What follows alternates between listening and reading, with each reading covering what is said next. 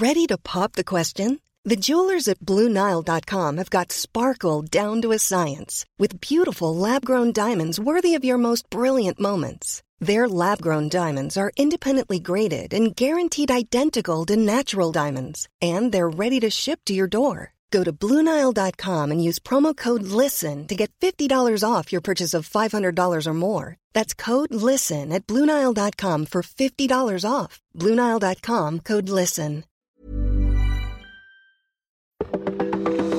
Welcome to This Date in Weather History for Sunday, July 26th. I'm AccuWeather.com's Evan Myers.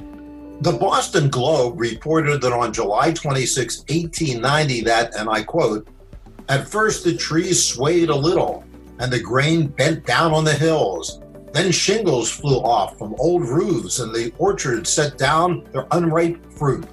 After about 30 seconds, the avalanche of wind broke and came tearing down upon the tenement houses and workshops and stores with the force of Niagara. Big elms and maples that were planted with care way back in the days of the Salem witches bowed their graceful tops to the streets and snapped off near the roots as if they had been chalk. Fences were simply lifted from the trimly kept gardens and taken away to the estate of their neighbors, 200 yards distance, and outhouses fell like grain before the reaper," unquote. On July 26, 1890, what was described as a tornado or cyclone swept down upon South Lawrence, Massachusetts. This event can be described in today's terms as a brief tornado or a powerful microburst, which is a sudden downdraft of air over a small geographic area. The Lawrence tornado, called the Great Cyclone, struck South Lawrence at 9:10 to 9:15 a.m.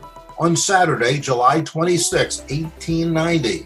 It took 2 minutes to pass through any point. Damages were estimated at about $60,000, but 8 people were killed and 65 injured. And that's what happened on July 26.